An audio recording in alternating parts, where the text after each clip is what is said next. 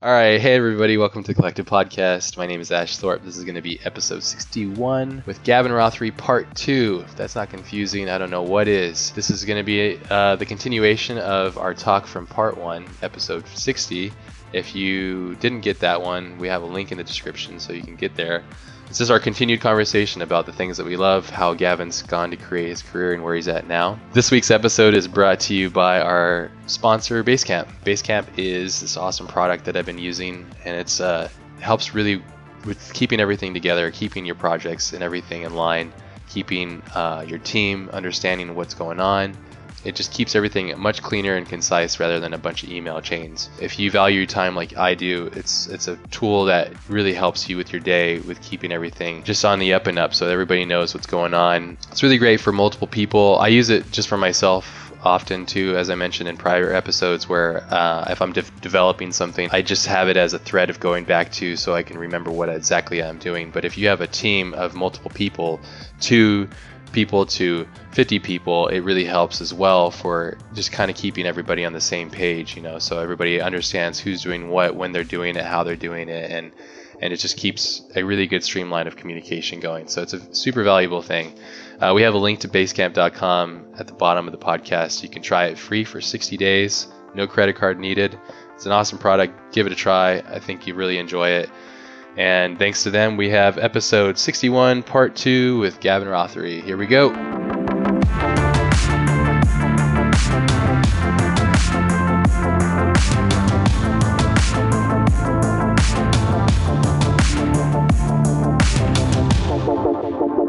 What do you think of the future? What do you think it's going? I have a lot of theories and comments about that, especially with the change of medium, because I look at films. I love films, but I look at them as books and at the internet, and I look at films now they're dying in a way where their impact is fading.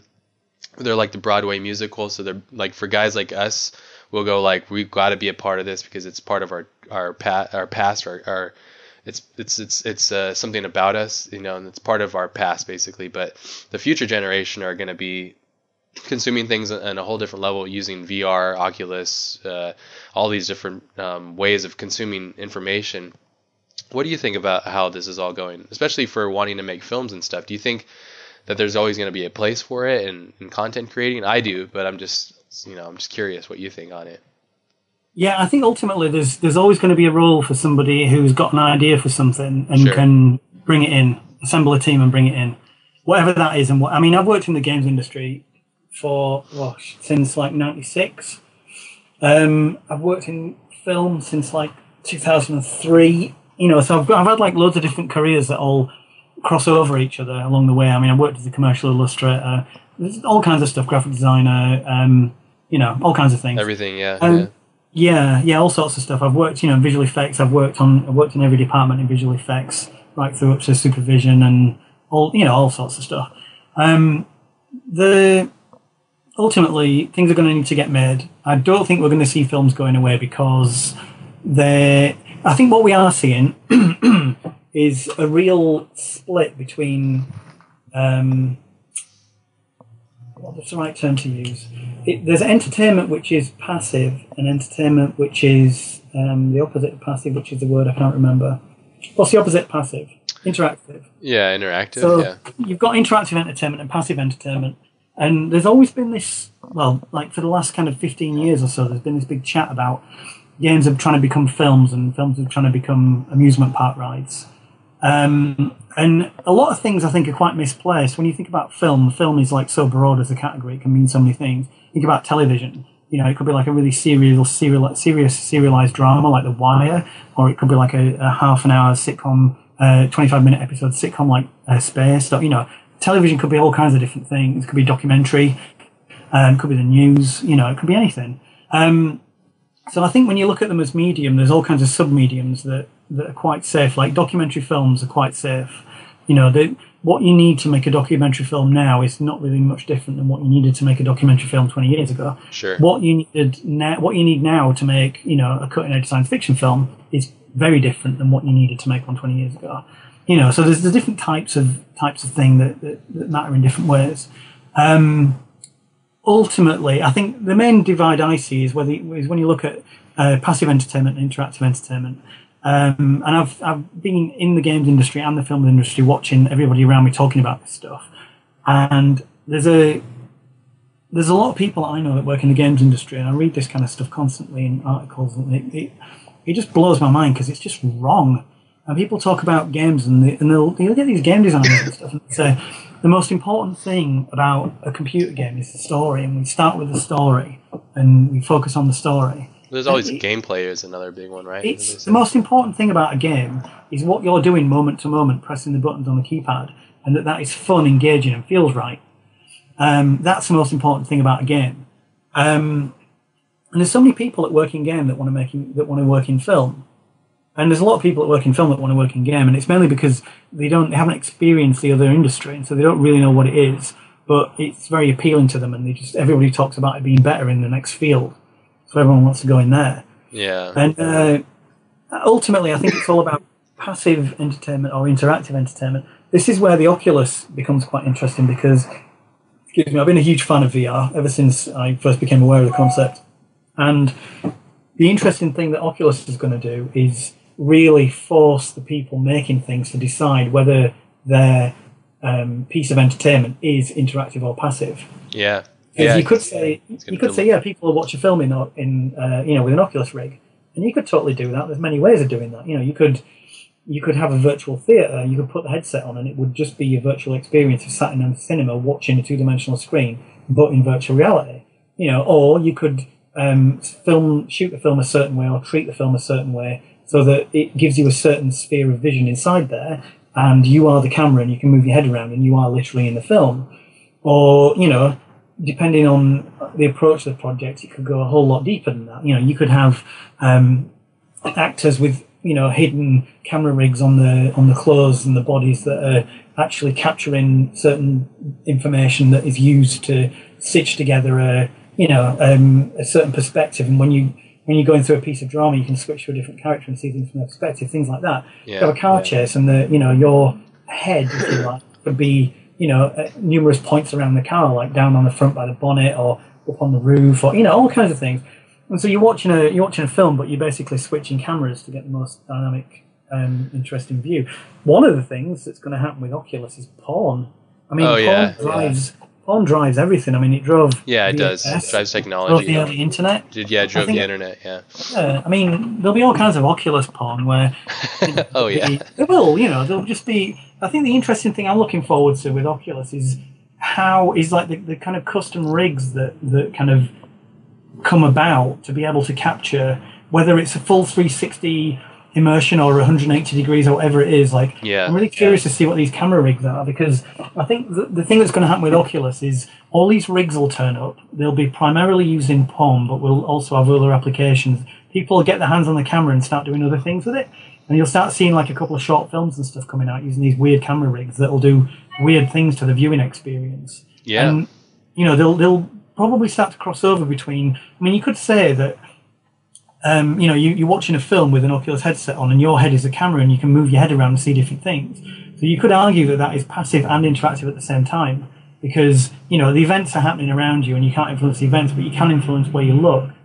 You can have a choose your own adventure kind of thing, though, too. Yeah, I mean, the danger with that is that you're going to be, you risk missing things, and the whole point of a film is to very carefully set things up to. Well, the film that we know now, yeah, exactly that. But it's almost like, have you seen Her yet?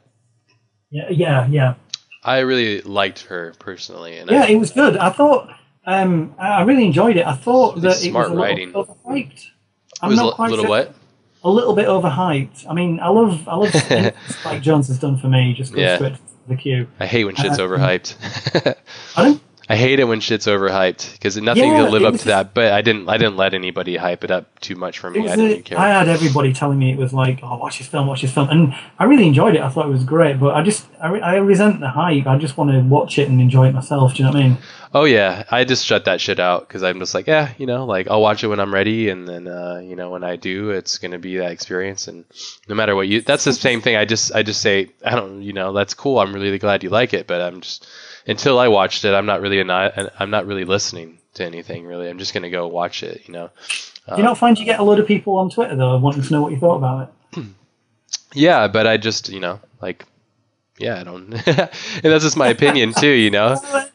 Yeah, no, but it's just my opinion too, and I don't want to, you know, like I want to respect that creator too because I enjoyed it so much, and I know that the guy's obviously really smart, and his writing's very smart, and the way he uses these things, I felt was really smart. I mean, not everybody I know likes it completely. They have a lot of problems with the ending, whereas I find I need to watch it again. I've only done one watch of it, but I really found it to be really a really nice commentary on a possible future, which I thought was interesting. It wasn't dystopia, and there was some to it, but it was mostly about the main premise of life, which is humans and our want and desire to be loved and understood and communicate that. And how he used the operating system was almost a shaman to push him through to it. So it was like a psychological, like peer partner. And I thought that was just really smart. I just thought it was a very smart way of dealing with a future problem, which is obviously the same thing, and it's a way of telling a story. But for me, I was just like, this is great. It really connected with me, and I just thought it was very intellectually stimulating. And in my mind went crazy with all kinds of different ideas and, you know, interpretations and stuff, because I really enjoy weird abstract films that are way odd and different, and there's certain feelings that they give me, like Lost Highway, like David Lynch films are usually. Oh, David Lynch! Oh, what a guy! Honestly. Yeah, there's very interesting stuff, you know. And have you done any reading on that? My friend Anthony brings up a lot of stuff from him, and he does a lot of heavy studying and stuff on breathing techniques, hypnosis, and like meditation states and stuff, like altered states of mind. It's like pretty crazy. If you get to know a little bit more about what he's into, which probably makes a lot of sense. Why he what I read does. it was an interview that I saw. It was on YouTube. I'm on YouTube a lot, just digging around. I'll just look for people whose work I respect and just look for interviews with them. Yeah, those are great. So much stuff out there. There's so much. You can consume it all. Look for like Quentin Tarantino interview, and there's things, and there's nuggets of information and golden diamonds everywhere. He's very transparent too. There was one with David Lynch, and I was listening to it, and it really, really creeped me out. Which one was it? I mean, the thing I love about David Lynch. He's a very honest guy, and obviously he's, you know, he can go to some dark places and stuff, but he's very, he seems like a very honest guy. And he was talking in this interview about how he really wanted to get hold of a cat to study it. And he wanted a dead cat. Yeah. And so he got in touch with a local vet. Just have a look on YouTube, it'll be out there. He got in touch with a local vet and said, have you got any dead cats? I want to like dissect one and just study it. Yeah. And the vet was they like, stink. The vet was like, I can't do that. I can't just give you a dead cat. And eventually, after he said, like, just, you know, keep me in mind if you get one. And eventually, after a little while, he got hold of one. It was like, this cat's been run over or something. It just kind of appeared. And it's like, yeah, I've got a cat. You can have this cat, but you didn't get it from me, all right? So he got this cat, took it home. He's all signed my Lost Highway DVD. I dissected this cat, and he's like, yeah, okay, great. Spent like a few nights, whatever, dissecting this cat. And he's like, okay, got a dissected cat, and he's like, right, what happens to a dissected cat if it's left outside? So he left it outside for a couple of weeks, and then went back and collected it, and, you know, studied it, took it in his cellar, cut it up a bit more. And then he's like, okay, he found like there was like a tar pit or something. He ended up putting this sort of knackered, dissected cat in a tar pit and leaving it there for a couple of years, and then going back and taking a lot of photographs of it. And there were all these really, really creepy black and white photographs of this. You couldn't really tell it was a cat because of all the tar on it, and it had been outside for, it was like half sunken in this tar pit and half sticking out the top. It was so dark. He's just talking is about that dark, or is that just curiosity? Because Da Vinci had the same kind of thing, where I find to be, I think that's a sign of a almost not necessarily a genius, but a very inquisitive, curious mind. For sure. It was just a very strange thing to come across because I was kind of maybe expecting a couple of stories about how he was doing some stuff on a film set. No, that's how he is, though. Yeah. Yeah. Well, this is it. I mean, he's an interesting guy, but and his films are too. Thing was, just a strange thing. Just talking about Spike Jonze, have you seen I'm Here? I haven't seen that yet. It's a 30-minute long piece that he did for Absolute Vodka. Oh, yeah? Check it out. It's online. Check it out. It's in many ways, it kind of feels like a precursor to Her. It's a short film. It's like 30 minutes long. It's like a long short. And it's about a robot living in a world of people. Okay, I have seen this a long time ago. A few years ago. Yeah, definitely. 2010, was it? Yeah. Mm-hmm. Yeah. I'm just a huge fan of that. I just think it's a really good piece. Yeah, definitely. I think especially it translates well for guys like you and I think that are aspiring to make bigger things, and then seeing it's basically a roadmap. When I see this kind of stuff, it goes because I go, oh, okay, like this guy obviously created this off of an idea that he had, and then he used like what he had, within a smaller budget. Because, at our stage, budget defines almost everything. At anybody's stage really does, but budget doesn't mean good film either. I mean, we've seen that many times, why that fails. But for me, it's just inspiring, I love seeing a good short film. One of my big inspirations right now is Pi, Aronofsky's Pi, because that's kind of, I want the stage where I'd like to create something like that. Are you a fan of that film? I actually never saw it, to be honest. Whoa, really? Wow, that's interesting. I would definitely recommend watching it. I got really put off with all the VFX protests that were going on, and I just didn't watch it. What? Visual effects process? It pissed off loads of people. Do you remember the Oscars last year? No, okay, not that. Not Life of Pi. No, fuck that. Oh, no. Sorry. Okay. Pi. Darren Aronofsky's film. Aronofsky Pi either.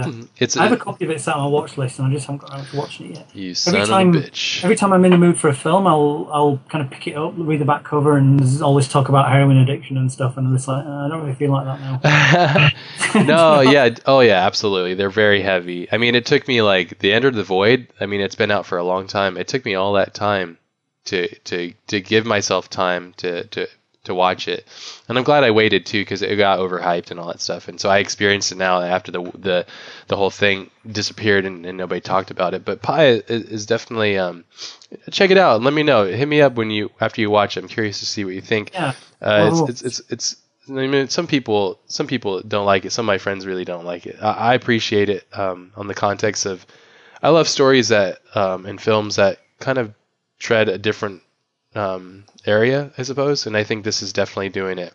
Like I love Eternal Sunshine.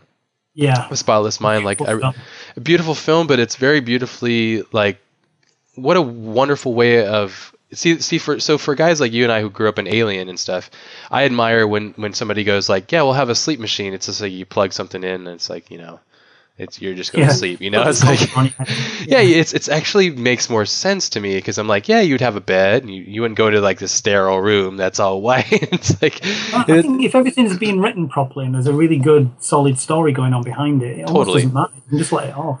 Oh, totally.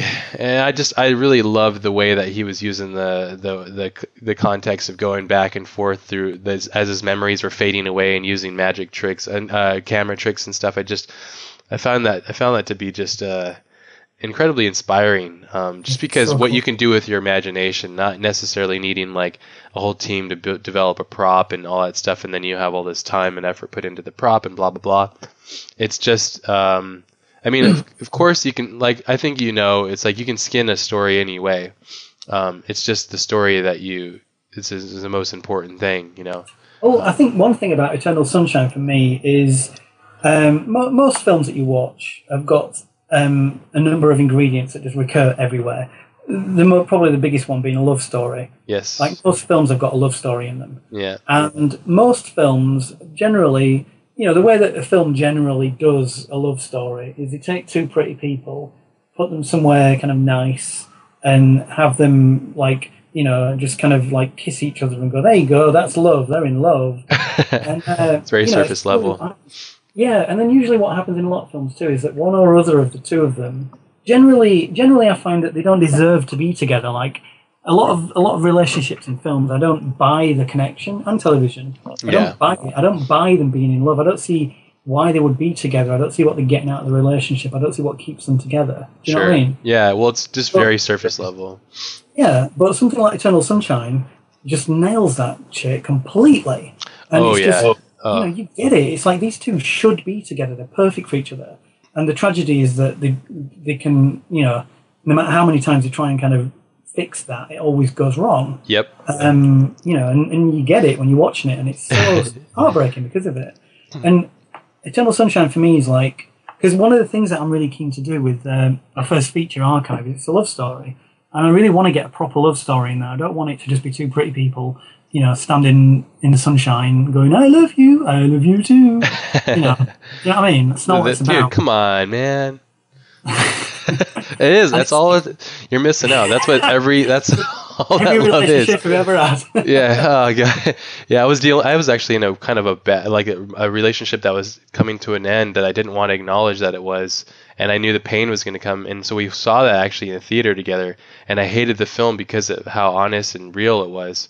I was afraid of the film. It took me years to watch it later on, where I realized from not dealing with the pain or actually having matured past that state to really loving the film and understanding it.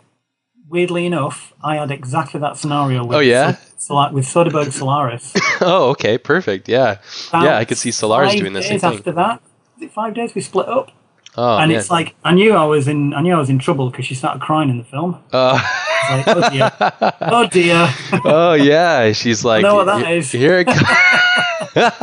Here it comes. Yeah, I mean, the Eternal Sunshine almost got me into tears because of the inevitable. I knew that was coming. Because I've had exactly that same thing. It's what a powerful thing that is, Yeah. It's just That's so weird hearing you say that, though. It's like, I know exactly what you're talking about. I'm sure there's so many people that are listening to this that have had that same kind of experience. But that's because it's a fucking brilliant story, and it's a really well put out film. I personally really connects. Yeah, exactly, on the level beyond just the surface thing. And I agree with you. And I think that's what makes sense with the love story, is that love isn't just the good parts. Like, I'm married. It takes a lot of work. Every day it takes effort. You have to, in order to show a true love story, it has to be like that, I was just studying Raging Bull, and there's a lot of that in there. I mean, it's an abusive relationship because the guy was a fighter for a living, so he was kind of born in the wrong era, where everybody's like, come on, put a suit on and tie it. Wait, go in the ring and punch some guy's head off, like, no, come back and be a civilized human being. It's like, dude, what a mindfuck. What a horrible life. What a weird way of being, It's like born in the wrong era. But I don't know that. Have you ever watched that film? That's a really interesting one too. Honestly, I haven't seen Raging Bull. It's weird. I've got a few classics. How dare you? Yeah, you're missing out. How dare I? Yeah, you better go watch these, man, and get back to me when you do. I think you're really going to enjoy them. I think that there's definitely some stuff from those that will resonate with you. Raging Bull is just a really interesting film, and if you get to read a bit about it too, the behind the scenes of it all, it's actually really eye-opening and pretty inspiring too. So I won't say anything, but I would recommend you or anybody listening, if they want to watch a good piece of cinema, it's a very good one. So. I have a really stupid thing that I do. It's a psychological thing, and I shouldn't do it, but I can't help it. Some films. It kind of goes back to the VHS era when you're trying to pick a film from a rental store and there's covers everywhere. Some films that the covers for some reason just annoy me, and I won't go near the film. Raging Bull was one of those. I just hated the cover. Just his face? Just a black and white picture of his face. I was like, that looks shit. Yeah. I mean, obviously it isn't, but me having like a sort of 16-year-old reaction to it. Sure. There's another one like that, which was... There's a lot of them like that. Cover. Lethal Weapon, the original Lethal Weapon. It's the handcuffs with the head in the handcuffs in black and white. Yeah. And I just hated that image. I was like, this looks bullshit. I'm not watching this. Mel Gibson's got a mullet in some handcuffs. Yeah. There's a ton of films that are like that. Yeah. Did you ever watch Drew Struzan's Story? Did you watch that? Sorry, what's that? No. Drew Struzan. Do you know who Drew Struzan is? Yeah. Yeah. There's a film on Netflix. I don't know how it works out there for you guys, but it's on there. It's on streaming for Netflix here in the States. But it's about his journey artistically, it's pretty interesting. I have his book too, and the guy that wrote and directed Shawshank Redemption is like a huge fan, and he just rants on and on about like why films suck, and one of the main reasons is they don't have somebody like Drew Struzan creating iconic art and posters for their film, and to a certain degree it's actually pretty spot on. Like we have like this Photoshop generation with like the same textures and stuff. That's one thing my wife, I'll go to a movie theater, and that's my chance to see like the posters really close, like really big, and I just put my face right up on it, because I'm like looking for errors in the Photoshop document. Artifacts in the image. Not even the artifacts, it's like bad layers or masks and like weird clippings and stuff, and I just find it pretty interesting. But I'm running off of the topic, but there's an interesting artistry that is kind of lost in that generation as far as like how a movie is perceived and out in its public. It's something that I think is kind of cool with what you the film that you're a part of, which is Moon. I really enjoyed the poster or the movie cover with the rings and the the actor, and kind of small, and the composition was cool. I dug it. I think my friend Ollie Moss actually did one too. If you've ever seen it. Oh, you know Ollie? Yeah, I worked with him at Prologue. Okay. Yeah. Do you know him as well? I've met him a few times. Yeah. I wouldn't say I really know him, but I know him sort of. He's like a nerd celebrity now. He's so big. I knew him before he was really. I think he got his huge hit with all the Star Wars things. So it was really awesome to watch him grow and develop, and it was inspiring for me to see firsthand somebody become successful from just doing what they love, because he's exactly that. He's just doing what he loves and enjoys what he does, and he's a big fan of all the stuff that he's a part of. So yeah, definitely something that's inspiring. Yeah. Actually, I got to say, when talking about posters, just from looking at the Ghost in the Shell stuff that you've got up online, those posters that you did for it are really cool. The black and white ones, the really graphic ones. Yeah, thank you so much. They were cool. That was created. I have a couple friends down here in San Diego, Sam, Alan, and Dustin Coop, who are really great designers, and they're super hooked on like the Swiss grid, like the mathematics of grids and structures of design. They're like addicted. They like opened my eye to the grid system basically, and it's a beautiful thing though. You can really get pulled into that. I can see how you can get lost in that. Oh yeah, we did. We made like 300 posters or some shit. Yeah, it's a real rabbit hole there. It is. Actually, that makes sense now when you say that, because I didn't notice there's a lot of variations on there, and I was like, wow, they really got into a kind of a run on this stuff. Yeah, it was based off of the Fibonacci spiral. The grid was based off the spiral of the Fibonacci spiral, and so everything was based off of like the grid system from there. And you can get really lost in it. It was everything looks cool though, right? I mean, everything you do with that just looks good. I agree. The reason why, and I think this is the same thing with the context of story building, is that there's something behind it that you don't see, but it's there, and it's supporting everything else. It's the same thing as a good story. What you see in those designs, I think, is the grid, but you don't see it because the art's taking the high plane. But the grid is there. It's mathematically like composed, basically. Like literally, they were using calculators to design the grid. And so we all collaborated on it. It was a lot of fun, and we'd use some of the models, and then half of those on my site, not half, maybe like a quarter, it was just me for a day just fucking around. Like, oh, I have the model, let me like render it and see different material, and then I have an idea for how it should be put in there, and then just playing with it. To play like that, I think. It's the best way. I think that's the best way, and thank you so much for your kind words. And yeah, definitely posters. I love posters so much, and so that was kind of like, why not make some posters? Like we have all this art, like it'd be a lot of fun. And I was like, I wanted to get some exposure from my friends Sam and Alan, who just started their studio Wedge and Lever. I was like, hey, I know this thing is probably gonna get some attention, so like, why don't you guys be a part of this, so like people can see what you're able to do outside of whatever it is that you've been doing. So it was a good chance to collaborate. It was a lot of fun. It was crazy. Yeah, it was a lot of crazy fucking stuff. But as you know, that's how it is for everything, I'm sure that you guys, when you're on set building out like Moon or any of the other films that you've been a part of and all your short stuff, it's like, it's just getting there and doing it and putting the work in, and Yeah. One of the things that I love is when you turn up and it's like you're going to be doing a load of stuff, and the people that you turn up with a bunch of people to get started, and the people that you're working with can't kind of see where it's going to end up. Yeah. So you have to kind of sort of convince them to come with you. We did a thing when I did the short film, you know, the sort of end of the film set in a city, and what I really wanted was just like knackered buildings and knackered cars everywhere. Yeah. And what I could actually get was two abandoned tower blocks next to each other that were identical to each other, which, even though they were abandoned, when you photograph them, they actually looked fine. You know, they weren't like falling down, half destroyed. They just had a couple of broken windows and were a bit dirty. So, you know, when you photograph them, they looked fine. So there's a lot needed in post to knacker them up. But I was keen to get as much as I could practical in camera. So I managed to get hold of 10 cars.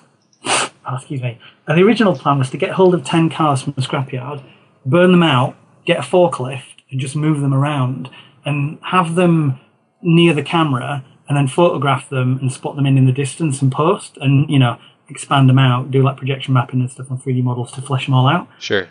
And for the parallax and all problems all the way. Like, you know, we weren't allowed to burn the cars, so that was out the window, and the forklift was going to cost £2,500.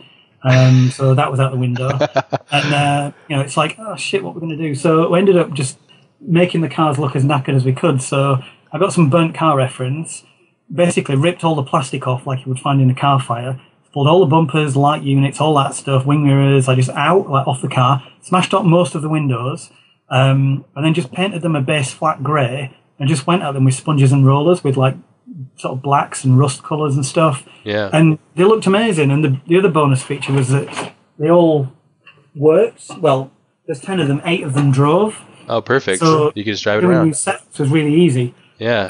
And so we were just driving these cars in. But when we when we set up to start on that, we had one day to knacker these cars up.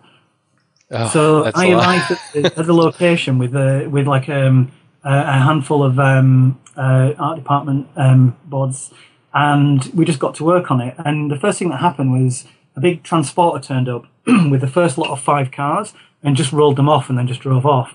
And these cars, they'd all failed we have a thing called the MOT in the UK, which is like a legal specification that a car needs to drive on the road to get insurance. Yeah. And if it fails for whatever reason, you can't get insurance and you have to scrap the car or fix it. And there's a lot of cars that, you know, it's cheaper to just scrap it and get a new car than it is to fix it. But the car's unroadworthy, but it looks fine. Like, you could just park it on the street and it'd look completely fine. But actually, it's like about to be scrapped.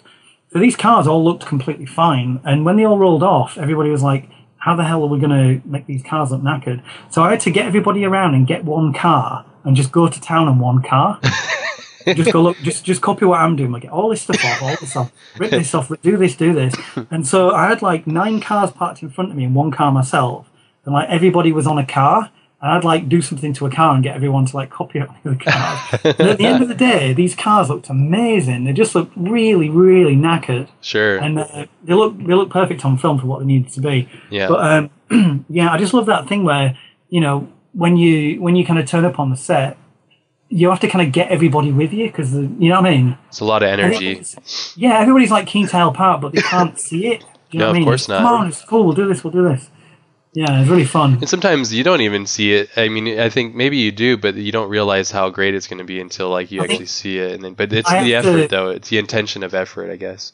I think I have to see it, or I can't reasonably turn up and expect. Sure, I think within reason, right? I mean, if you get these cars and then you're like, oh shit, I have to do this, but I can't burn them. Okay, what do I do? Okay, rollers, pull off this stuff, look at reference. Okay, this is how it's supposed to look. Okay, go. You know, and I have a day to do it. I think it's more about having that, you know, that kind of reaction to stuff where you go into it with a plan and then the plan suddenly can't happen. Yeah. And you're just like, fuck you, you're not going to beat me. It's like, I'm not falling here. This isn't the thing that brings it down. Do you know what I mean? Totally. Like, I couldn't agree more. I think the intention too is like, you got to have your intention right there at the spot, and you got to have conviction in order to make that possible and make it a reality. And that's really where I think it works out, really, you know. I think that's how you make really great work personally, but it's challenging though.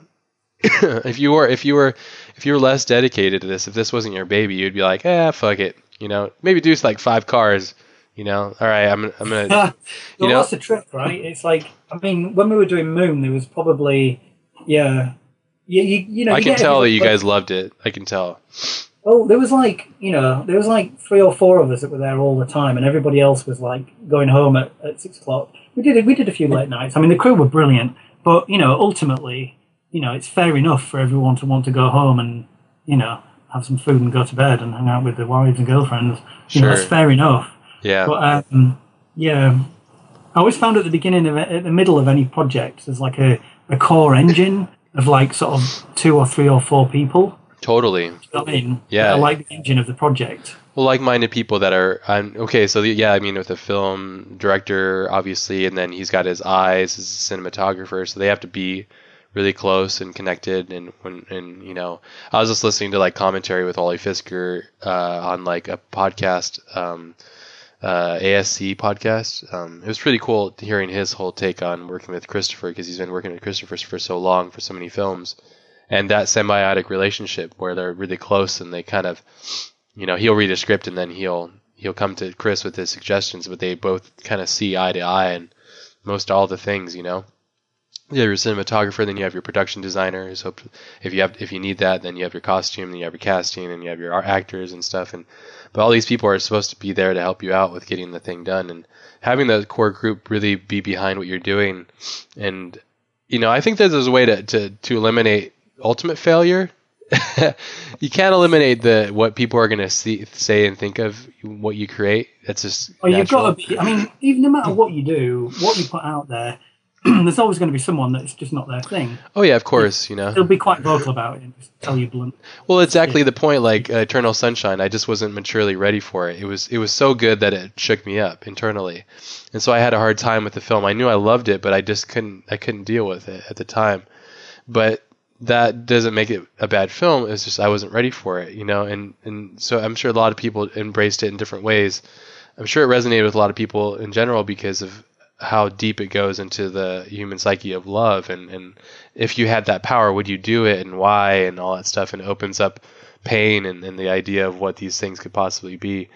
I find that to be really interesting, and I think that way of observing things psychologically, there's also, I do a lot of psychological understanding of film and stuff and narrative, and there's actually the way that we consume film is our brain operates the same way as it does, almost nearly similar as when we're sleeping.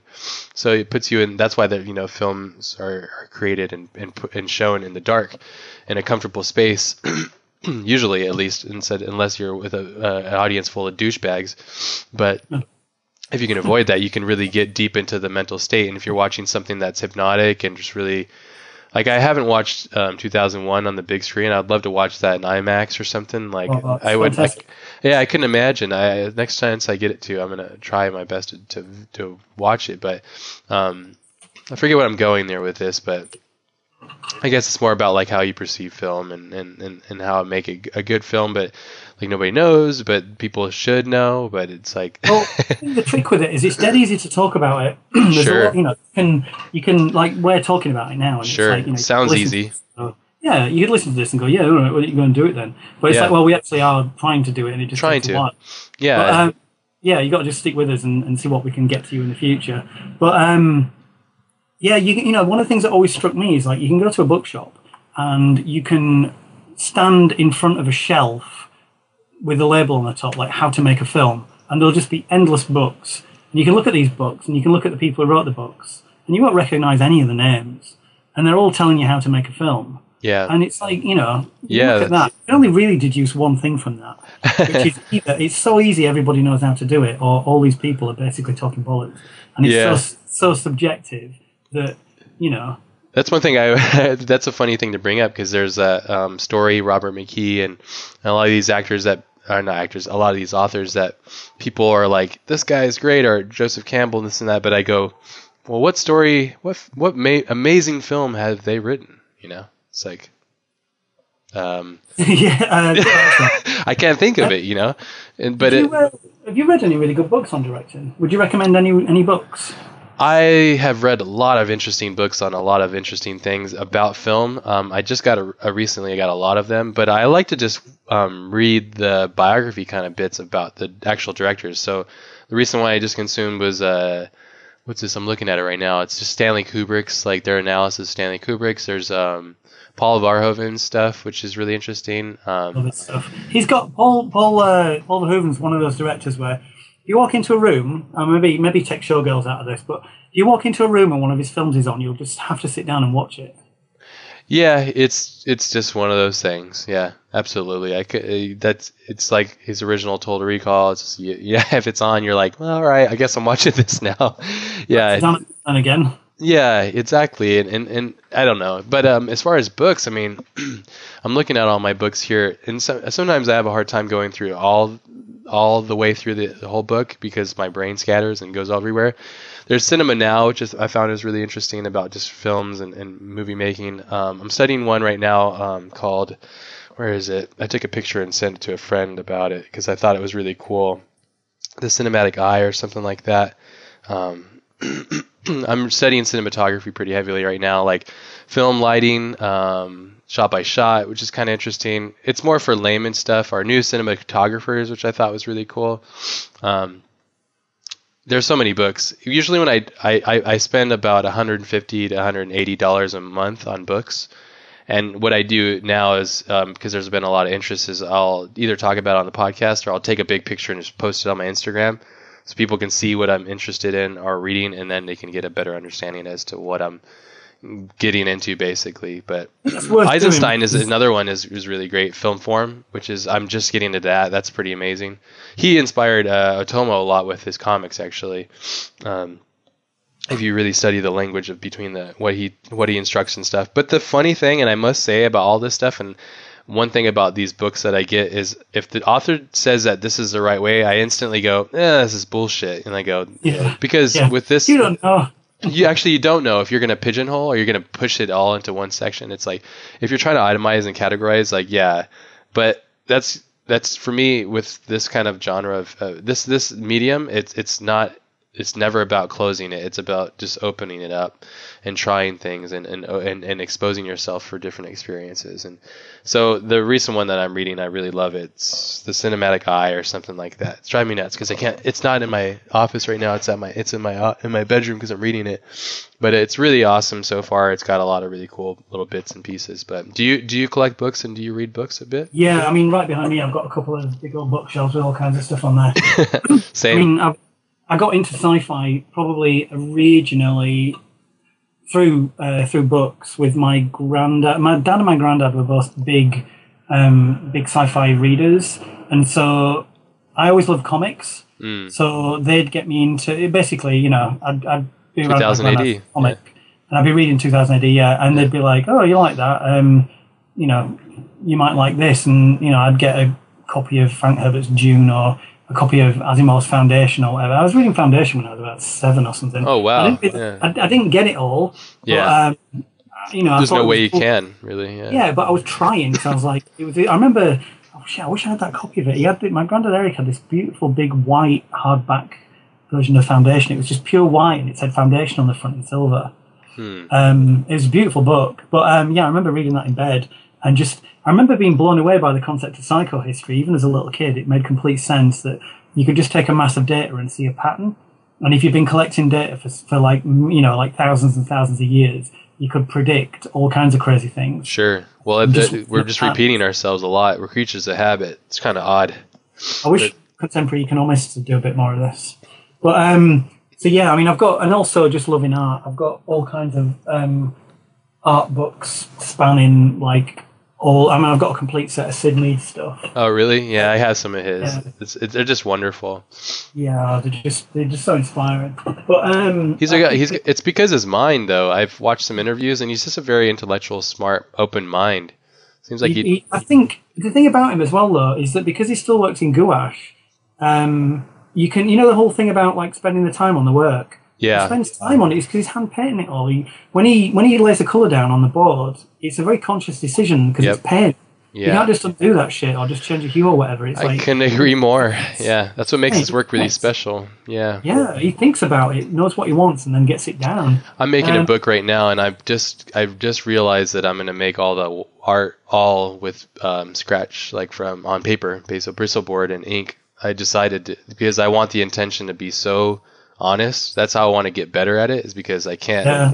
That's the best way to do it, though, I think, personally. But it really is. I mean, when I was learning to draw, mainly for like comics, when I was at uni, it's a bit stupid really, I didn't used to use pencils at all. I just used to go straight at it with a black pen on white paper. There's nowhere to hide. It's like, I'll either get good at drawing or I'll always be rubbish, it's like But I mean, actually there's a book thing one book I want to mention. It's not an art book. Most of my books are art books, but Dan O'Bannon brought out a book called The Guide to Screenplay Structure, and it actually came out after his death. It was like 95% through with it, and then he died.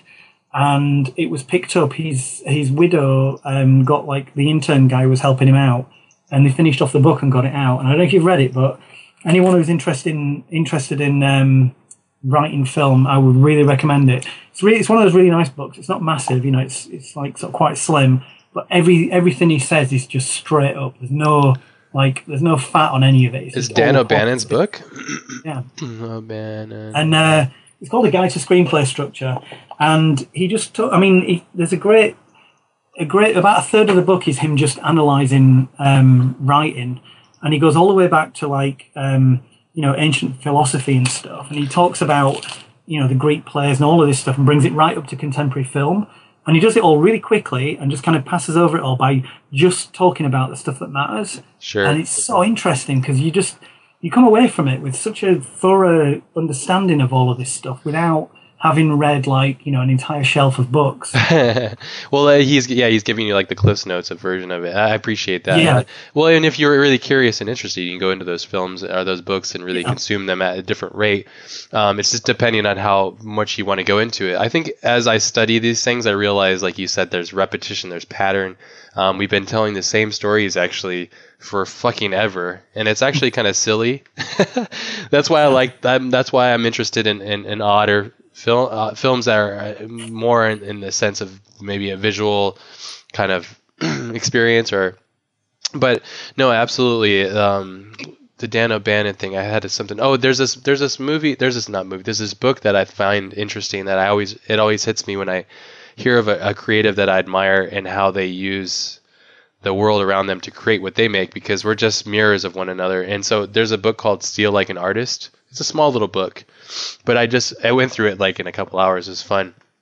But it's just basically like, I think it talks about like David Bowie and like how David Bowie said like a line where it's just basically like, I just, like openly just saying like an artist that I steal from is an artist that I love or something like that. Basically, it's like to think that you're the only one or something like that, that's the weirdest thing. And the more you, not necessarily steal, but the more you pull inspiration from things from different ways and different combining, that's how you make really exceptional fun stuff, I think, because you're like I relate to food again. It's like you take an ingredient from like Japan that's never been over here in like Scandinavia or something like that. You combine them and you make this dish that's like nobody's ever tasted before. It's like it's new, but it's also unique. And then the conception of the idea is special because it's like you're combining all these different things rather than just making a Happy Meal or something, So I just find that to be interesting. And I think that's a way of actually creating art in a certain context, I suppose, At least that's how I feel. I like the idea of pushing things, and I think Dan O'Bannon and a lot of these guys that we appreciate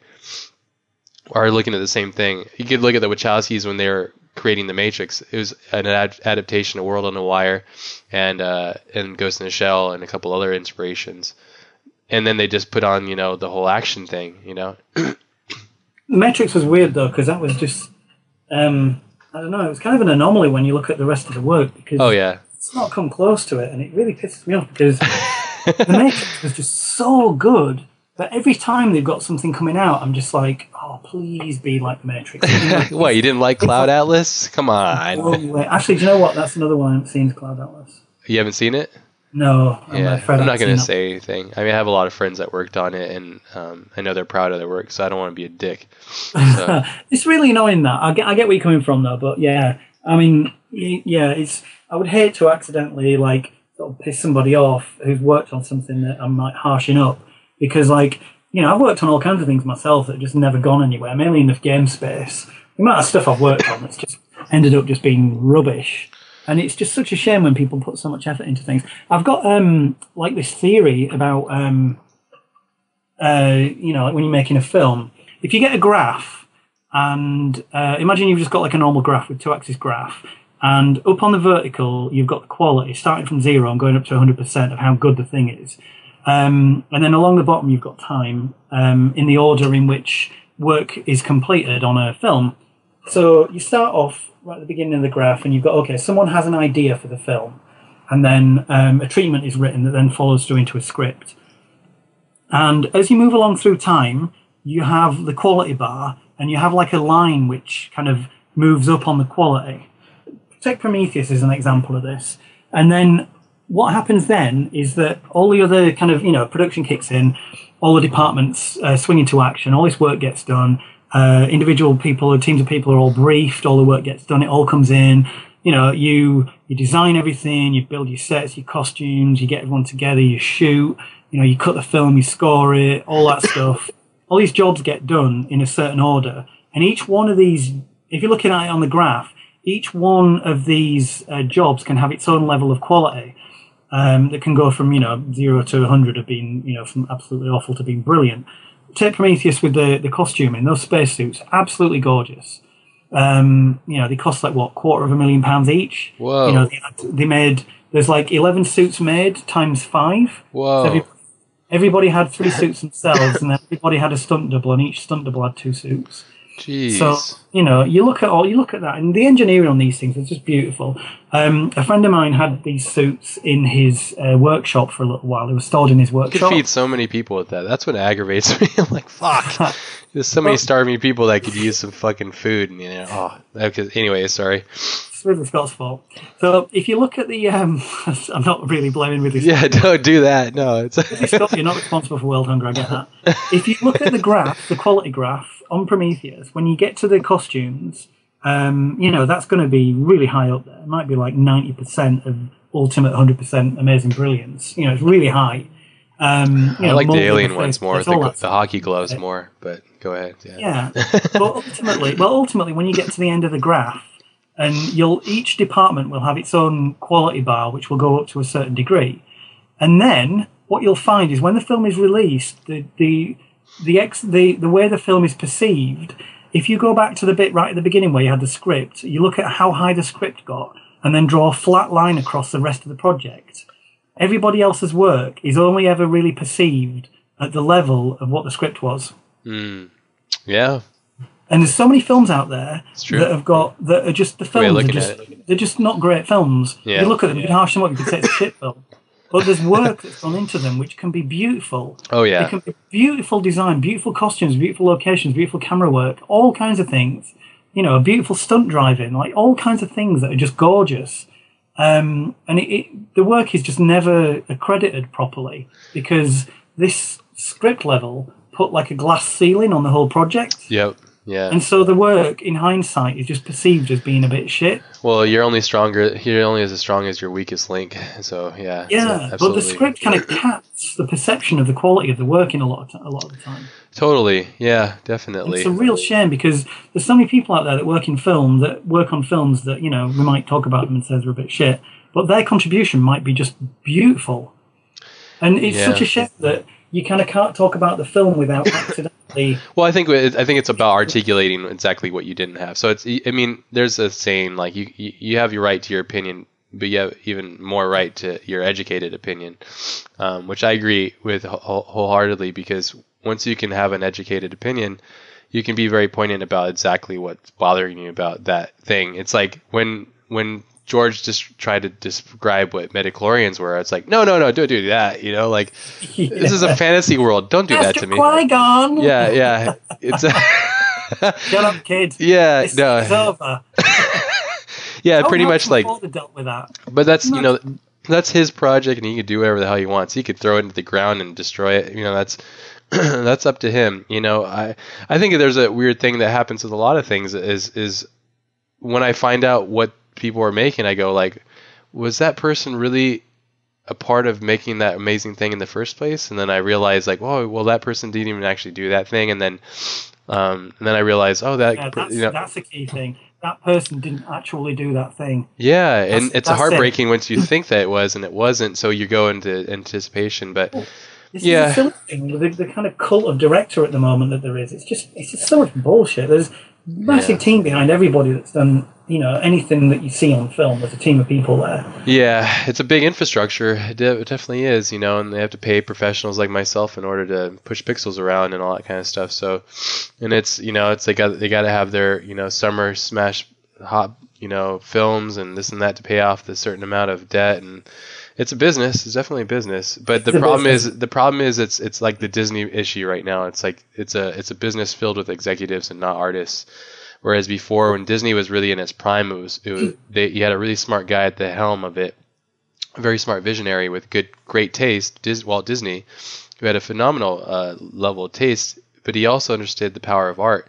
You have the same thing going on, John Lasseter and the guys that are doing things at Pixar. The cool thing that I've heard from good sources is that Pixar, I really admire that company. And the cool thing is, even though Disney did buy them or they're part ownership or whatever, is Disney actually they're not allowed to like actually fuss with the story and all that kind of stuff. The pivotal things are what makes Pixar such a great company, which I find to be really awesome. Because if there's one thing that's wrong with certain things in the industry is there's too many people that are worried about the risk. And there was that one really amazing talk that I love and I bring up quite a bit with Kevin Spacey, where he addresses the idea of film, and he says one of his biggest things that he's learned is all about the total the concept of total abandonment, which is abandoning what you once thought and allowing yourself to create. And I thought that was really inspiring and unique and special. But in order to go there, you have to be very vulnerable to the fact and the idea that this might suck, And it's. Are you watching House of Cards?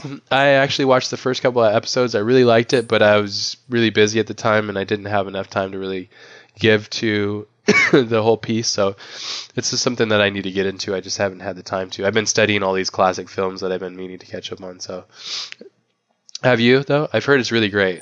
It's really great. I have a thought on what this whole thing about when you're kind of thinking like, oh yeah, what would you do with this? What would you do with that? Sure. Like you were saying, like you get that from like watching an awful film and you try and fix it in your head until it drives you crazy. Yes.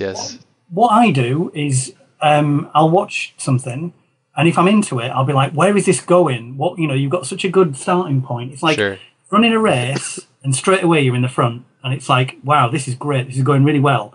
It's like, what are you going to do with this to really win? Yeah. Do you know what I mean? Yeah. And I have a thing that I do it with all kinds of things, but I did it with I was thinking about House of Cards, and I was like, I know it was based off an original UK drama, but I never saw that, so it was so much stuff comes from the UK too. You guys are like culture creators. I'll talk about Utopia after this because I'm curious. Oh, Utopia. Okay, that's cool. I'm hooked on a lot of UK shows because they're fucking awesome. Like Black Mirror and Utopia. It's like, dude, I couldn't talk about. Orphan Black. What's that? Orphan Black. I have it, and I've heard lots of really bad things about it from a lot of people. So I'm like, I'm curious as to if it's good or not. So I'm letting that go past in my head. So I might watch it later on.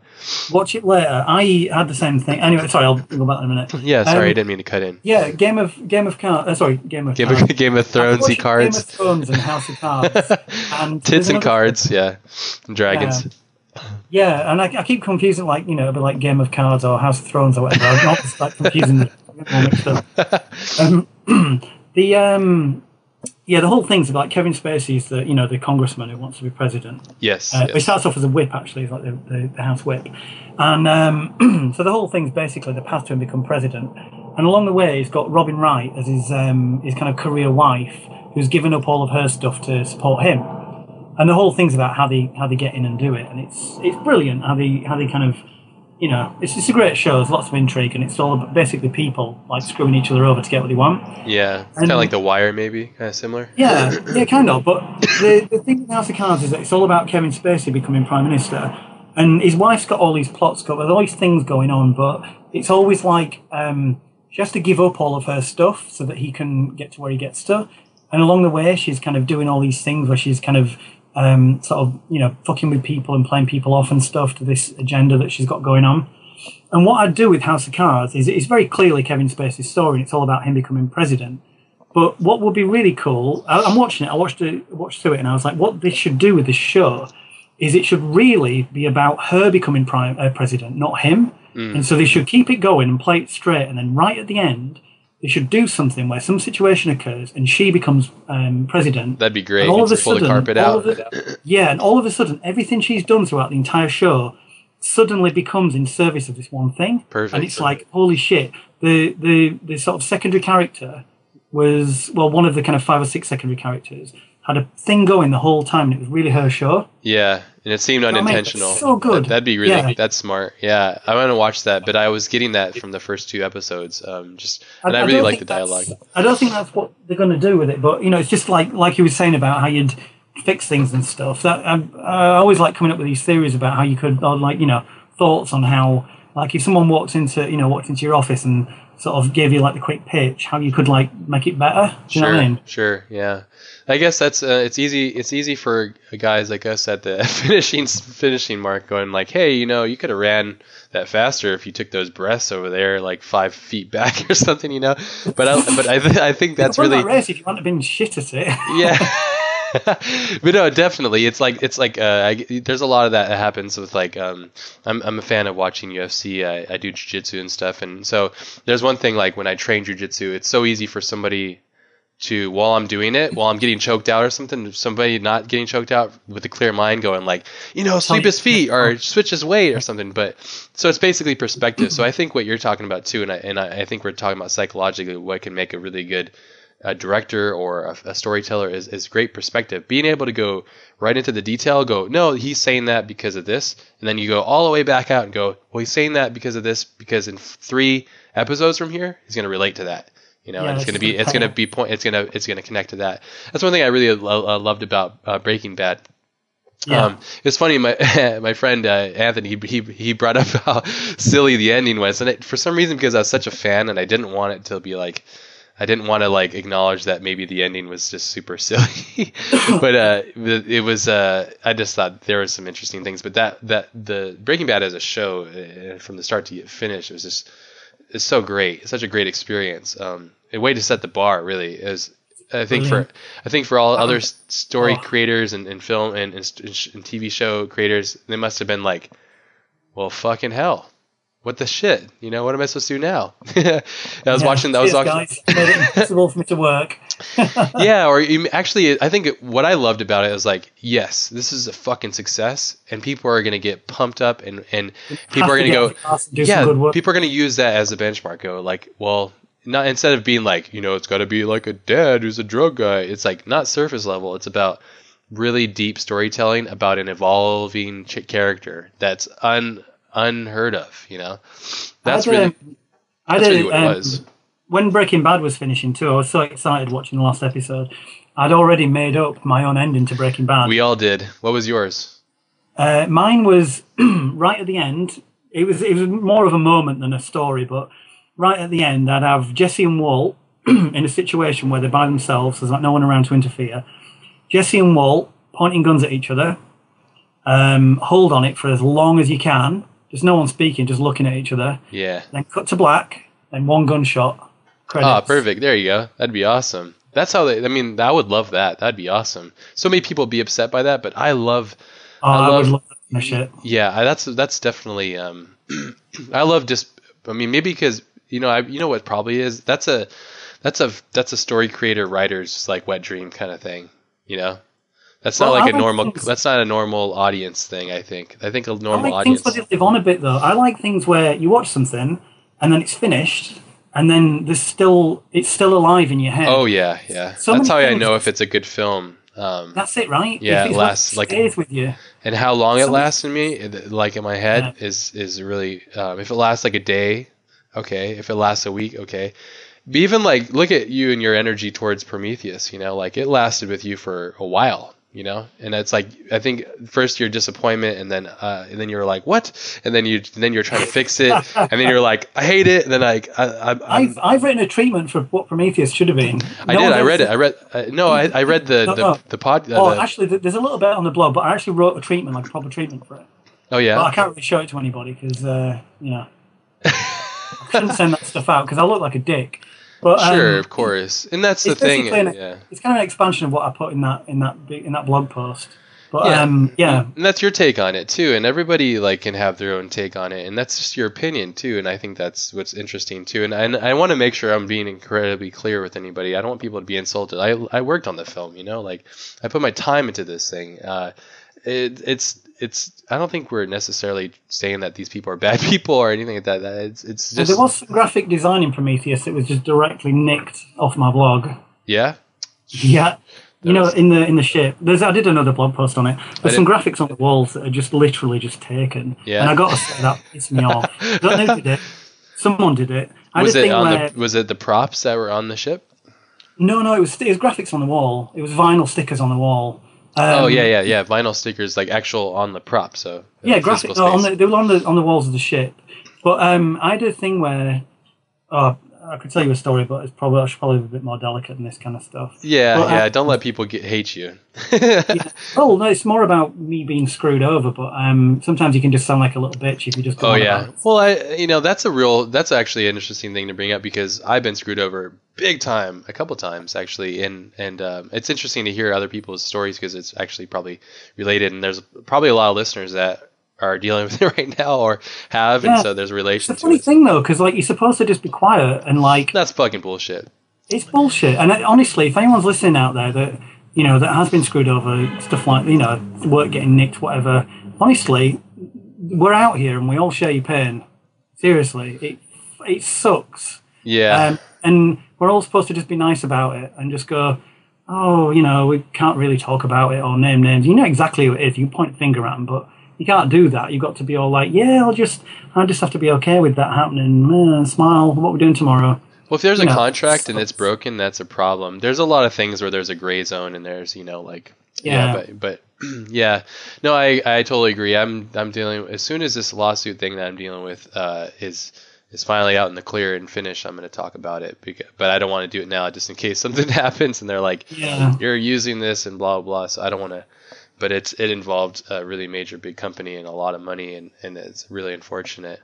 But it's all about protecting yourself, at least for the business side of things, Oh, fair play though. You're taking steps with it.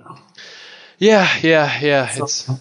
It's a challenging one. But I think that you do the community wrong by not speaking out about it. That was one of the big things I bring it up quite a bit. But that Life of Pi film and the whole visual effects thing and how that happened, it was it infuriated me so much. I'm like, that's it. We really need to have that's what I've had freelance specials where I talk about how I've done freelancing, and I have some friends that come on, my friend Jake Sargent, he comes on, he worked on Tron and stuff, and we talk about how he's managed, because he's really laced up well with his business side of things and stuff too. So it's basically giving people an empowerment of information, because that's how you fix this stuff, right? You give people the tools and then you let them do whatever they're going to do with it. So if they can set themselves up in a way that they can protect themselves, and they should do it. But yeah, it's a really weird.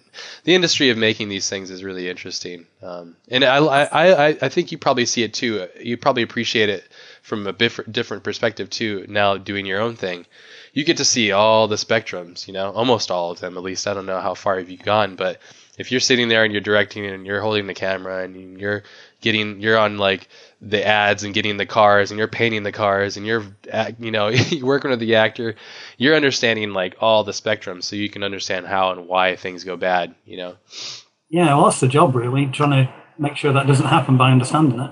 Sure. Yeah. I mean, that is the job. Yeah, that is the job. I mean, in a nutshell.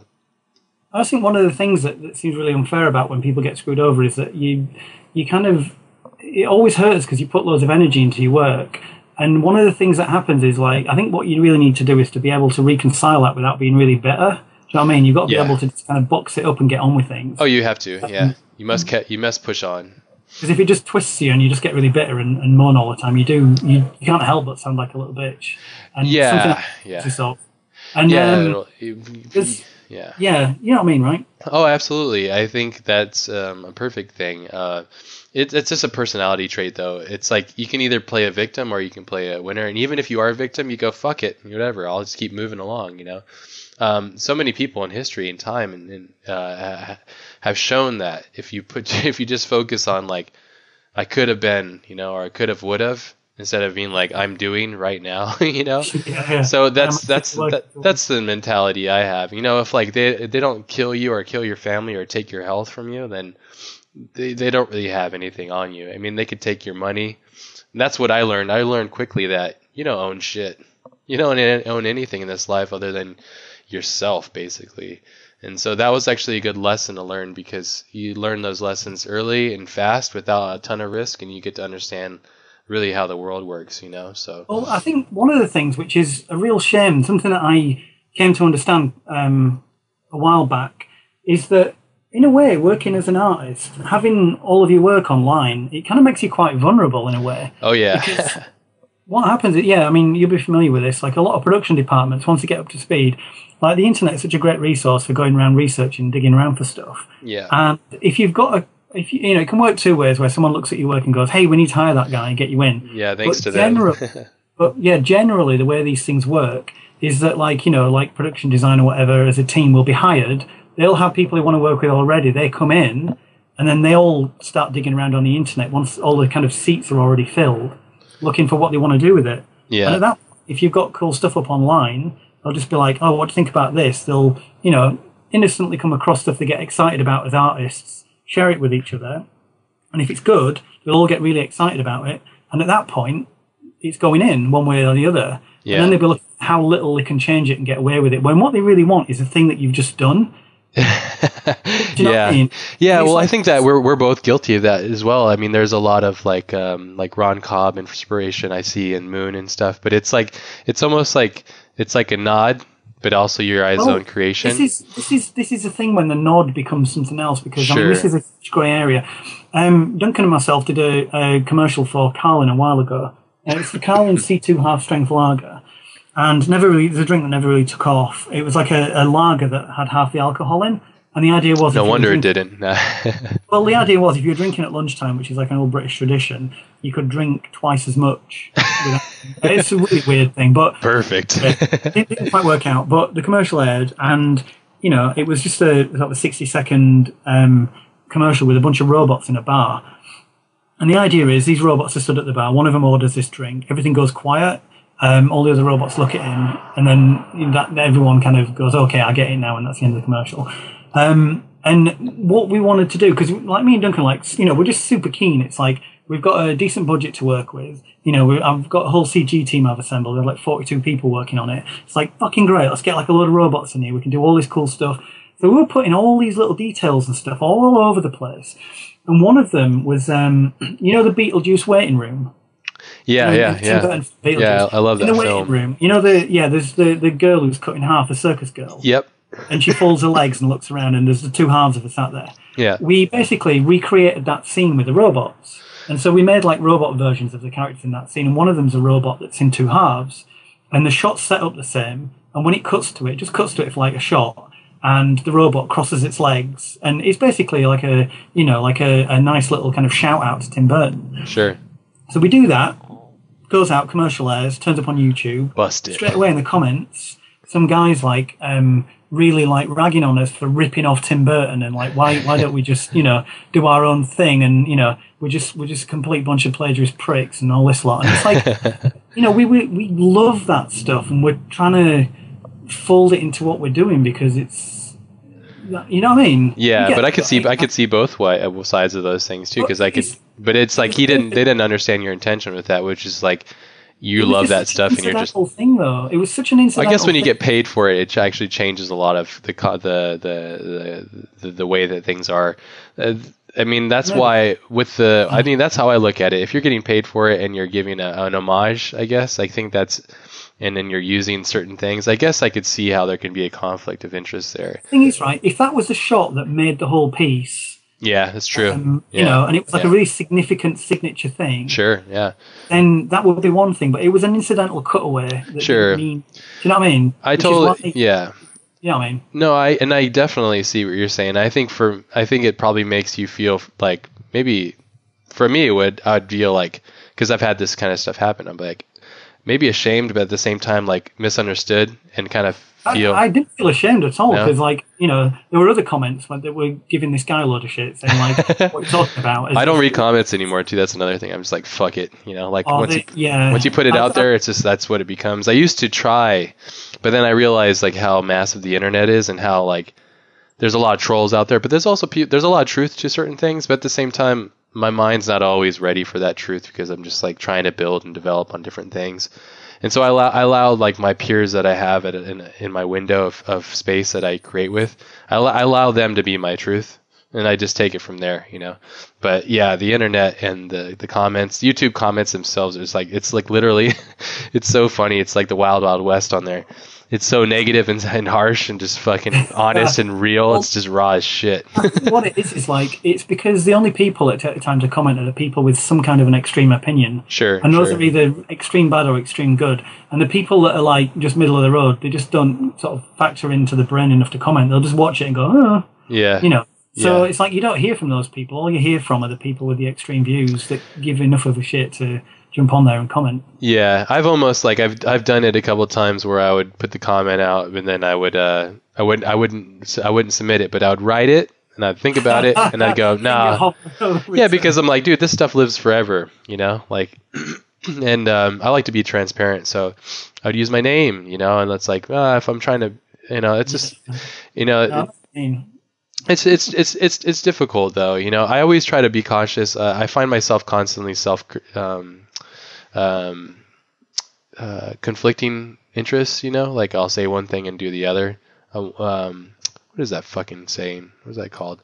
But man, my brain's fried. I'm trying to think of it. But no, I think it's challenging. I think as you learn and develop, to be like, this is it, you know, it always changes. It should be changing, and I think that's the art of it. But as you're going back to your thing and talking about exposing yourself and showing your art in public domain and all that stuff, yeah, it absolutely is interesting. I just had like a message this morning from some random user on Behance. I've never put my work up there until recently, because the photographer on Ghost in a Shell was like all about it. He's like, yeah, put it on there, it's cool, you can get some exposure and blah blah. But I was like, okay, sure, I'll try it out. It seems like it'd be cool. And then like there's a guy that just literally took all the images off Ghost in the Shell, put it on his own thing. Is like, my project is like, I'm like, dude, really? You fucking guy, man. The rest of your life, I'm sure it's going to be fantastic. Yeah, it was just, that's not going to work for him though. What's going to, do you know what I mean? Like, yeah, he gets a job and they're like, okay, now do it. Yeah, that's the funny and sad, and I felt kind of like just weird. I just felt really sad for that person, because I go, well, I mean, there's people that do things and people that don't, and that guy's a person that just doesn't do things, I guess. He just nicks people's work, and he took all you. He definitely does something. Yeah, he's getting our attention and time, and he's obviously is doing something right where he's getting our time on this podcast. We're talking about him, but at the same time, it's just more about him. It sounds like a little bitch. Well, it's just gross, and I almost feel like, in the way, I just feel kind of sad that person would do it. But you know, fascinating though. Like, what are they thinking? Like, what do they expect to happen? Do you know what I mean? Yeah, it's really interesting. Fascinating. It is. It's a really interesting psychological thing, where I think that people are addicted to this internet thing, where people get likes and they're hooked on this thing, and they want to just kind of be accepted and appreciated without putting the hard work in. Little do they know, the harder you work, the better it is, but at the same time, the more you change, you know. And it's scary. It's scary to do hard work, you know. So many times I'd read about, like, even like George Lucas, for example, since we're super nerdy and we like Star Wars, like, he had a divorce. His family broke apart because of Star Wars. Like, he didn't understand how to put it two together and work them, make them happen. I don't know the details. I can't, like, that's horrible for me to even judge that. But, like, a prime example, like, that's, in order to make Star Wars, this man changed his life, like, more than, you know, a normal person would. You know, that's how much he loved it. I honestly, crazy. I've got so much respect for George Lucas. I know it's kind of quite easy How to can you not? kind of to the prequels, but I mean, the stuff that guy's done. He gave us the original. He put that amazing team together. Yeah. He made it all happen. He was smart enough to get his old film teacher, Erwin Kershner, in to direct Empire. Yeah. So many things he's done that are just smart all the way. Yeah. You know, he set up Pixar. I mean, you know, the stuff that guy's done, the technology he's brought on. You know, he sold. It's a great catalyst. Sold Lucasfilm to Disney. Got what, nearly $4 billion, and just gave it all to charity. He did? You know, yeah. I didn't know that. That's dude. Come on, man. Do you know what I mean? I didn't know that. That's beautiful. That's an amazing human being right there. Exactly right. You can't harsh George up for anything. Yeah, dude, I didn't know that. So that makes me, like, love him. You know, it's like, how can you not? I dare anybody in this fucking world to do that. You know, like, give that much of. Basically, he gave Star Wars, his empire, away to charity.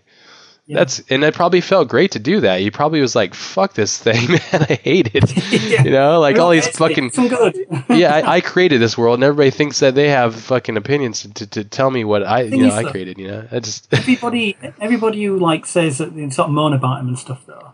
Yeah. If if they met him in the street, they'd be like, "Oh my God, it's George Lucas." Of course, that's what I'm saying. The internet is so interesting, where it's like, it's the same equivalent where you're driving in traffic and some fucking asshole cuts you off, and then you're like, all right, like, get out of your car, let's do this, you know? Like, I'm not like that anymore. I used to be very aggressive when I grew up. I changed a bit because I matured in my emotional state of things.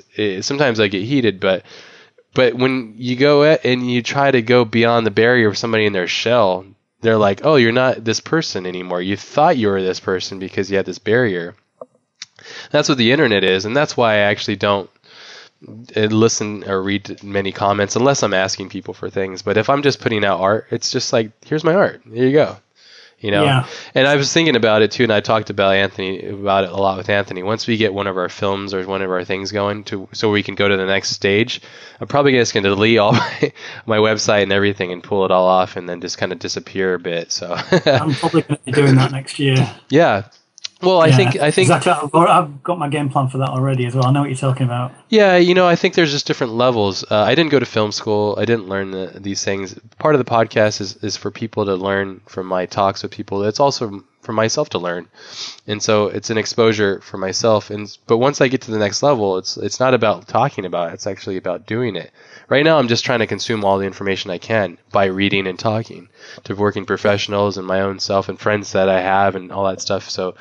But the next dimension of that is definitely like just working with a team, very closed off, focusing on it. You know, that's at least how I see it. I'm surprised how similar you sound to myself, actually. That's why I wanted to talk to you.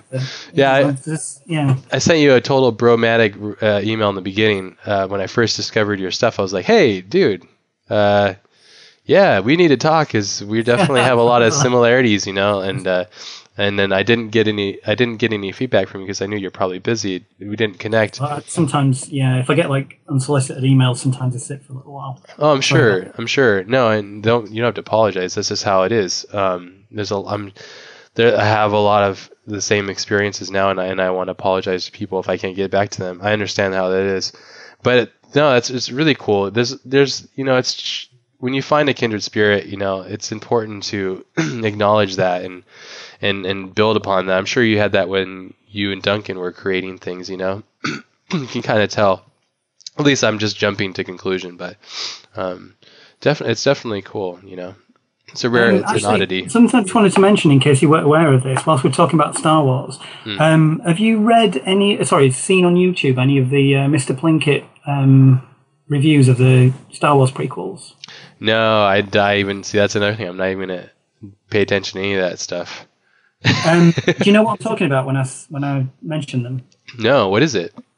Okay, there's a bunch of guys online called Red Letter Media. Okay. Are they the Honest Trailer guys? Pardon? Are they the Honest Trailer guys? Because those are hilarious. No, they do a couple of shows online.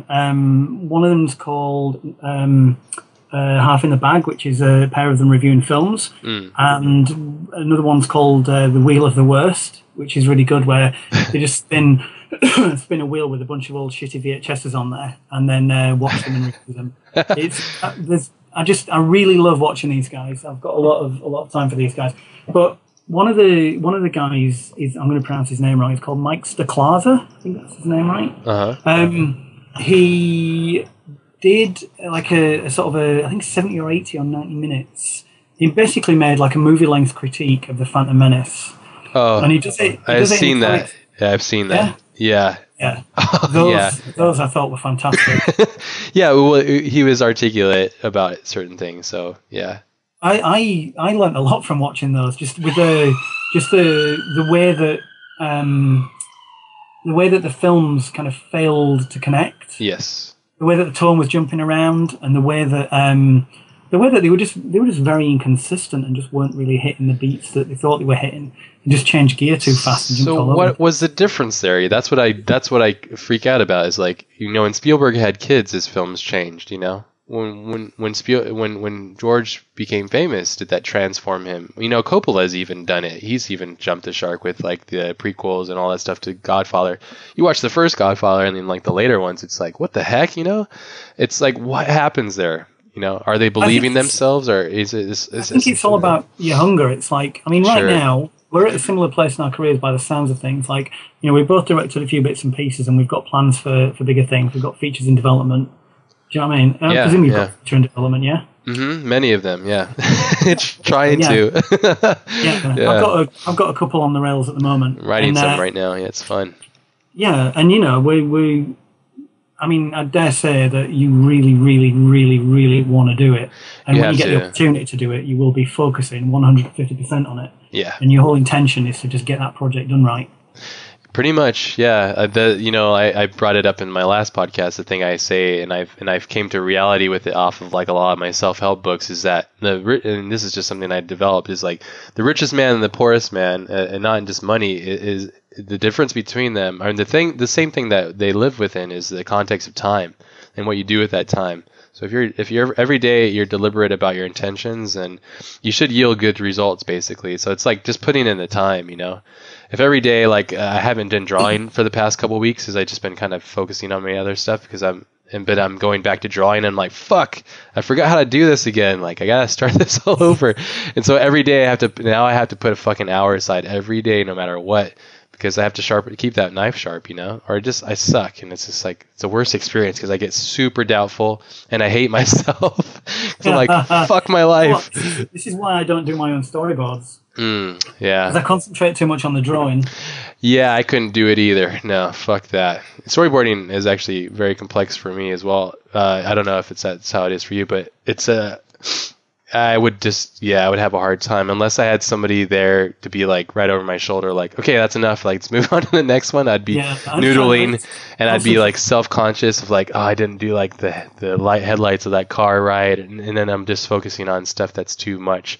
Where I would like to do previs stuff, but at the same time, I think that it's going to be really interesting with like Unity, the game engine Unity, and the Oculus, and developing things, and not needing certain things. The whole shift is going to be really interesting. So, yeah. Previs is good, but only for certain things. I mean, what you got to remember about previs, because I've done loads of previs, and I did previs the entire short film, the entire 20 minutes of The Last Man. Previs the whole thing. But the funny thing is that the previs version was about 9 minutes long. Oh. And the thing is that when you're doing previs, you don't really get any kind of an angle on performance. Sure. And if you get like a really good performance, like, I mean, honestly, Rich Glover in The Last Man, that guy just, holy shit, I can't believe because one of the things that I really needed to get, just for my own kind of moving forwards, was I've worked with actors loads, like, you know, I've worked closely with Sam and Moon with all the you know, all kinds of stuff. But I've worked with actors a lot because whatever I'm doing in visual effects, I'm on set in a visual effects capacity. There'll be something that's going on with the actors that I need to deal with. But you don't get like credits from that. Do you know what I mean? So no, of course not. Just doing it though. You know, yeah, so it's like, even though I've got loads of experience working with actors, I don't have any credits working with you know, that demonstrate that. Where what people really want to see is like something that's got a performance in there, and it says director you. That's kind of all you can do to really prove that. Oh, otherwise, yeah. it's loads of anecdotes. So one of the things that I really needed from this was, it was a couple of reasons why I did the short. It was to shake down a team for the feature, and also to start getting a credit with a you know, a performance from an actor on there. Yes. And honestly, you know that whole thing about like sort of 70% of the performance being in the casting. Oh yeah, casting's like, super important, man. Yeah, I think like, so. This guy was just. Well, they take your words and they bring it to life. It's the magic really of what film is. Yeah. It's so humbling because he let me put him through all kinds of shit. It's like he was. I mean, we were only shooting outside for 4 days and a day in the studio, but the whole time he was constantly soaking wet. It was really windy. It was freezing cold, and we were just blasting him with hose pipes the whole time. What a dick! And he's just putting up with it like a trooper. That's awesome. Yeah. It was. He must really love it then. Yeah. Well, he's like a lot of actors. You know, the good actors I've found are generous people. Oh yeah. Well, the best ones, really. I've heard. Yeah. They give to you, and it's like if you can. Rich gave me so much. I'm so grateful for what we did together. But holy shit, that guy. I will love him forever. And you'll probably find that, you know, like a lot of these, you know, like the guys that work with Leonardo DiCaprio and stuff, like he's in a lot of really amazing films, and I think it's just because of his he's like a team player. I was listening to the Nerdist podcast with Tom Cruise on, and actually became a big Tom Cruise fan after getting a better insight as to a person he is. He just sounded like he was just like absolutely curious about everything and just wanted to be a part of everything and like learn everything. And his journey and his path is actually pretty remarkable. If you get a chance, you should check it out. Nerdist podcast is actually really awesome. That does sound pretty good. Yeah, it's just wonderful. I mean, they talk a little bit about Edge of Tomorrow, obviously, but they're more. I mean, the bits that I got in the beginning, I didn't get to finish the whole thing, but it was really cool. Just he was just talking about like his path and he's just like, you know, he'd be like, a lot of actors would just go back in their trailer, and I'm like, fuck, I want to go like see what's happening here and watch this next scene and see how this person's working this dialogue, and the director's using that, and the DOP's pushing the light here and all that stuff. I mean, you know, he worked with Ridley Scott in Legend. It's just like, you know, how much more Painter-esque film can you get? You know, it's like such a phenomenally beautiful film. You just frame every fucking shot from that film, basically. It's kind of like what's that Victorian thing that Kubrick filmed with that crazy low light? It's the same kind of. Yeah, it's beautiful. You know, it's like phenomenal. It's like a painting. Yeah, but those guys get inspired by like paintings and stuff and stuff. So it's just awesome, though. It was a cool talk, though. It was just cool to hear a guy at his level with how much like he's still hungry. He's like, I watch a film a day. Like I love films. Like this is like my favorite thing. The hunger you talk about there, that's something I was getting around to when you were talking about like Coppola making missteps with the Godfather prequels and all that stuff. Yeah. And I was talking about how we both got like features on the, you know, we're basically, you know, we're on the way to getting features out. And, you know, that's our kind of, our thing right now. It's our journey. It's our, the thing that fuels us, and it's getting that done and getting to that point. I mean, I've got there's a scene, I kind of want to say something, but I can't really say anything about it. About Speaking, there's a scene that I'm so keen to film. It was like it's a pivotal scene in the film that in archive, and I heard some music the other day, and I was like, this is it. This is the music for that scene. Perfect. You're living it. You're open for it. Yeah, I was just imagining myself being on set, like shooting it, and I was like, it still seems like it'll never happen, but you know, we'll get there. And that I know that day when we shoot that scene is just going to be like just such a like surreal, beautiful experience being on there that day. Do you know what I mean? Yeah, absolutely. Well, you're just envisioning it, and you're making it happen. It's just through, You see it really clearly, and it'll be, yeah. Yeah, when you can taste it, that's when you're getting close, I think. That's really, I'm developing an idea I had from a crazy dream that I had, and I've been talking a lot with Anthony, because Anthony, I write it and build a lot of stuff together. He's like a sounding board for me to help keep it as best that I can, and vice versa. Really it's priceless, Yeah, there's some people, and when you talk to them, things get better. Whatever you're talking about, even just you talking to them, just you speaking and running it through your mind, makes things better. Vice versa. Those people. I couldn't write in a vacuum. I don't know how some of these guys write these masterpieces by themselves. I really admire that ability. They must have multiple people in their head or something, or I don't know what it is, but the people. What's that? They just don't credit the other people. Yeah, it's probably it. Which it's really gross. I don't know. I have a hard time. That's just really weird. But maybe, I don't know. Who knows? I don't know all the stories, but that's probably a bit of it. So, but no, I think what you're saying is, I've been sick at the flu, and so I'd be in and out of like a fever sleep, but I'd be watching the film in my head. So I'd constantly be like going through scenes, and I'd go like, "Oh, that doesn't make sense," and I'd like through my sleepy days write a note and then go back to sleep, and then it's like becomes you, it haunts you. And I think we've done enough shitty stuff, our jobs or whatever. Myself, and speaking for myself, I've done enough stuff where I go like, if I'm gonna do anything, I must love it, So anybody that's listening out here, whatever you is that you love, we just love film. So it just happens to be that we love film and art and the creation of that. You could love like brand design and branding and creating a company that's relevant or something, and you can apply the same amount of love to it. But the thing there, I think that's important, is the ingredient that's really key is to be really hungry. And I relate it to food always, because that's something that we can always relate to, So, you're hungry for food, you're going to eat a good dish, you're going to put the right ingredients in there, So I think there's a time as well, right now we're kind of off the radar, we're doing our own thing, we can work at our own pace and make sure we get it right. Yes. And that thing you said about Kubrick, you might not hear anything about him for a couple of years, but he's been working really hard every day. Yes. That's us right now. That's a lot of respect. I would shit if I could, that's he actually respects the art form beyond his own ego. I think that's what's cool.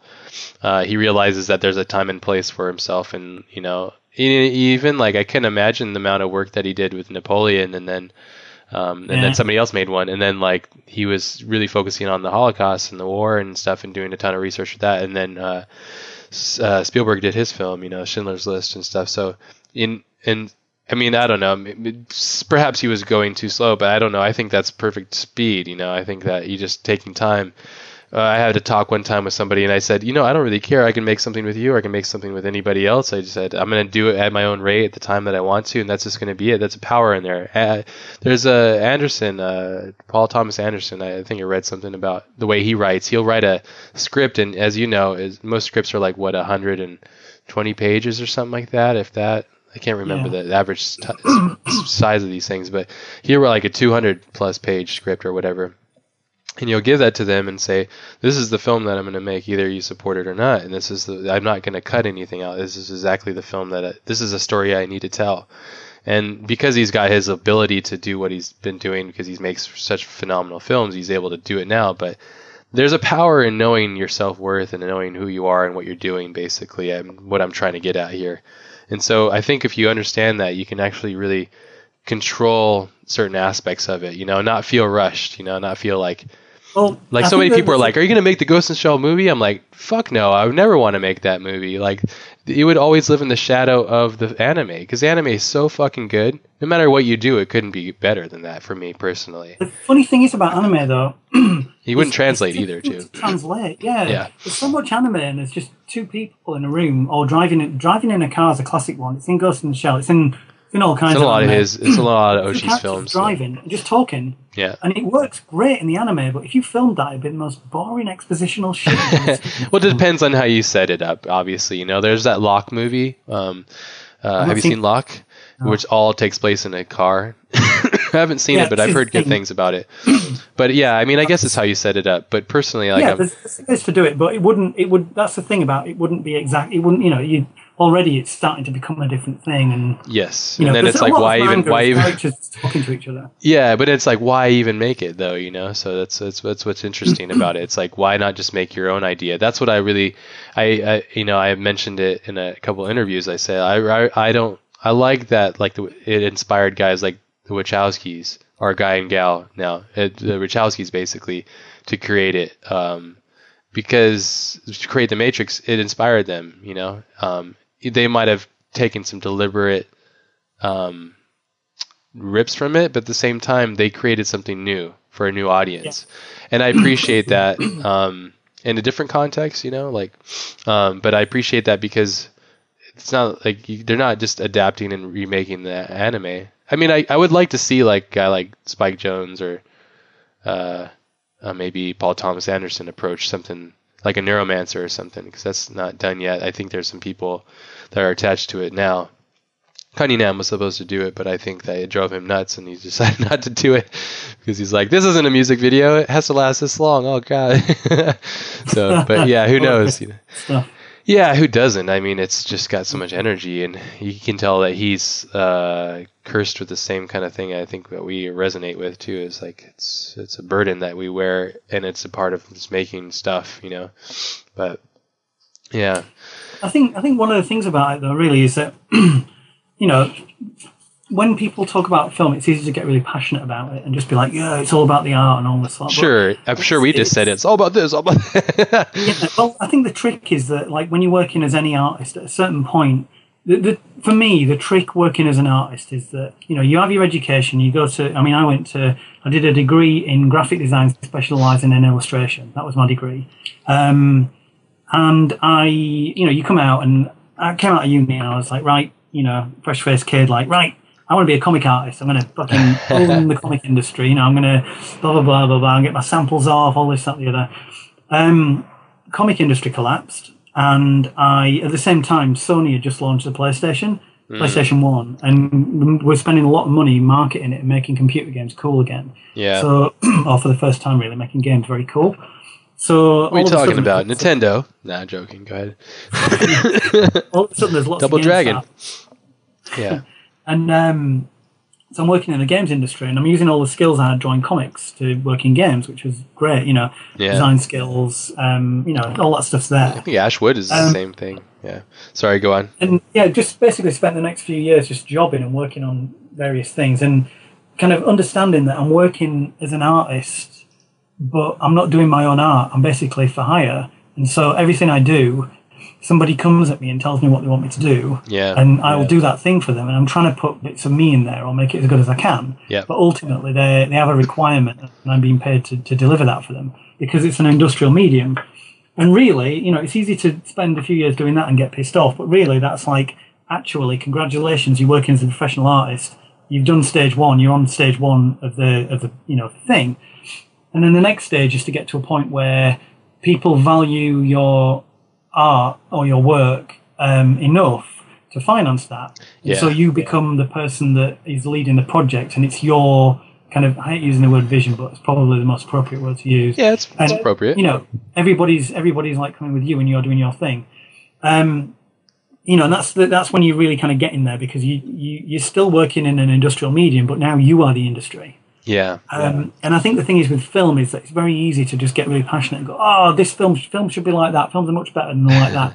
But obviously, they are a business, and there is a financial system underpinning pretty much any film that you should be involved in. Even if it's just, everyone's doing it for love and you manage to get some money, you still need to get that money back for people, and people need to be able to eat. So there's always a money needing to come back to some degree or another. But I think the real trick in film is to reconcile, the kind of artistic, if you like, sort of flavors with the commercial flavors, and then manage to get to a point where you can actually sell that in and get that stuff done and then do it right. This is why I think someone like Paul Verhoeven was so great with things like RoboCop. Yeah, it was like a tongue-in-cheek kind of style, almost in a way. It was just so entertaining. It was like a perfect popcorn film, but it had all kinds of messages in there because it was so sarcastic. The humor was like so dark and so sarcastic. That's a really smart way of doing it, too. Yeah, it was really engaging. It had a real brain, and it was still telling a kick-ass action film with a heart. That's how he approached things, though. Yeah, it's just fantastic. The amount of jobs that RoboCop does as a film, the original RoboCop. The amount of kind of goodness it brings you, and the boxes it checks. Yeah, it's phenomenal. Yeah. It really is, yeah. And I was thinking about, you just mentioned like Beetlejuice, and I was thinking to myself the other day, like how I grew up watching that film. I love it, and I was thinking to myself, they would never make a film like that ever now. Can you imagine getting something like that passed? Well, I think they would, but it would be a left field indie film that no one would ever. Sure, suspect. Okay, not like it's okay. Everyone would love it. Sure. Yeah. Well, of course, because it's a fun experience. It's a crazy tale, But I was just thinking to myself, that's so interesting, to think how odd this is, But at the same time, it is what it is, So, and I think that there's a dawn in an age, and there's time for people that really care about it to go out there and make their own stuff and make content that they're proud of and they want to do and they want to be a part of. And I always say it too. It's like be a part of the world that you want to see change, or be the change in the world you want to see, or whatever. Gandhi, Gandhi, exactly. Be the change you want to see in the world. Yeah, exactly. But you can only sit and complain for so long. You got to go out and do it and see if it's you even able to, So, and that's I can sit and complain for ages. I can sit and it's fine. That's the easiest way to do it, though. But you're only going halfway through, There's never been a better time, though. If you want to make films and stuff. Get together and do stuff. Or if you want to just basically create art, which is communicating, basically. If you want to communicate, it's the best time to do as a human being. It's been no better time to do so. Maybe, I don't know, but yeah. I think one of the things for me that was a big revelation was it's actually a line in the ABC Warriors comic, that the Black Hole that Bisley illustrated, is written by Pat Mills. There's a bit where Terry, the main human girl character, gets killed, and there's a gunfight. There's an explosion in a tunnel, and the ceiling caves in. And Hammerstein, who's like a robot boyfriend, is like running towards her, trying to grab the rock, and he just doesn't get there fast enough, and she gets crushed and killed. And there's a really nice panel box, and it says, it says in real life there are as many last-minute failures as last-minute successes. As many last-minute kind of deaths as last-minute saves. And then there's a little box underneath that, and it just says half of everything is luck. And for some reason, when I read that, it really stuck with me that like half of everything is luck. Yeah, I like that. Yeah, that's applicable, I guess. It's just And you can put yourself in positions where you can be lucky. Like as an example, like if you never buy a lottery ticket, you're never going to be lucky and win the lottery. Sure. But, you can influence luck a lot, actually. Yeah. Well, I think there's a lot of dynamics to that. It's like it's a way of thinking, it's a way of being, it's a way of just. It's a whole lifestyle, right? It is, yeah. And the most the people that are most at peace with themselves and the world around them that I know, set themselves up for those experiences, the serendipity of things, I suppose. Like being able to be content and happy within the confines of the world we all live in, but there's a bliss to the way that they go about life, so, and ignorance is bliss, so, yeah. There's also the reconciliation as an artist where you're always going to kind of never really be happy with what you just did. Yeah, it's unfortunate. Never going to get that. Yeah. Again, that's another thing. I've come to terms with the fact that I'll die and I'll be like, shit, I wish I'd changed that or done that, or, do you know what I mean? Yeah, it's a curse, and not everybody sees that. And especially if you're a content creator and you're creating things that are so personal to you, it's going to be really a very challenging trip. So my goal is I've been trying to discover a path of being smarter at living, I suppose. So I don't just hate my life, because I take a lot of things personal about creating things, and a lot of my friends do as well, that create at a high level. It's just really challenging, but yeah, the design, I guess, is to try to find those places internally where I've been trying to figure out, I need to be just thankful to have my family, and be thankful to be able to feed them and support them and really enjoy those moments, You know, we have like a little dog, and I want to enjoy like just chilling with him, take him for a walk and stuff, you know. So this is the smallest of things, but those are really big, important, significant things, and I really admire people that have that balance, and I'm striving every day for those things, you know. I apologize to my wife because you know, I call it the diva. She had to deal with the diva, you know, me being a sassy bitch. So I'm always like, you know, depending on what side of the bed I woke up on, you know. So, but I don't know. It's a challenge, you know, and I wouldn't have it any other way though. So I'm just thankful to be doing what I do, and it's all based off of choices. So. Well, that's it. The thing is, though, the nice thing is that you're in a situation where, you know, potentially it could all work out very, very nice for you. No matter where you are right now, I'm really keen to see what you do in the film space. I thought that the stuff that you did for the Off Festival was really cool. I really liked it, and the Ghost in the Shell stuff's beautiful. Thank you. So I'm really excited to see what you do next. Man, I got some pretty crazy things in the line. So yeah, hopefully it involves some really crazy future technologies and a whole different way of exposing things. So no, I appreciate it, and likewise to you too. It's cool. It's also really nice to hear that there's a relation to the passion that we have here, and I think that a lot of the listeners have the same thing. There's a direct connection with the passion at different levels. You know, somebody that's just starting to learn this process to all the way to creating their own film. Like I think right now you said it perfectly. Like we're at almost our most hungry and desirable state right now, which is a really beautiful moment to be in. And I just want to take a moment, and Anthony and I talk about it too. It's like, just remember to remind yourself how blessed you are, even if it's challenging, just be like, this is the moment to do it. And all these great directors that we love and admire their work, they were at this stage in some capacity or some facet, you know, and they push through, and that's what makes them who they are, you know. So love them or hate them, I have respect for anybody. It's like the same thing with like the jujitsu, or not jujitsu, but like UFC. Like anybody that goes in there and does it, it's like, dude, even if you suck, dude, you're a beast in my book, because like you're going for it, and you've made it that far, you know. So I look at like guys that made, you know, big blockbuster films. It's like, dude, hats off to you, dude. Like you can go ahead and make your shitty films. I don't really care. At least I can watch this film and love it forever, you know. At least you gave me that. So it's awesome, you know. Like I appreciate it from that. So, dude, I have to piss so bad. We've been talking. We were supposed to talk for like an hour and a half. No, it's my fault too. This is some nerd romance right here that's happening. I knew it would happen though. I knew it. I was prepared for it. So I had like etched out this much time in my day, because I'm like, I knew that, because like when I read your blog, because that was my only connection to what you're doing. Besides from, you know, the commentary from Moon, but I would read through the comments and I'd just laugh and go, yeah, this guy is talking and it's very similar. So I knew once we got a chance to actually talk, we would have a lot of fun just riffing off of the things that we love and admire and have grown up with, because it's a lot of the similar stuff. So, and dude, I'm just thankful that you came on. I would love to, whenever you're ready, if you ever want to come back on.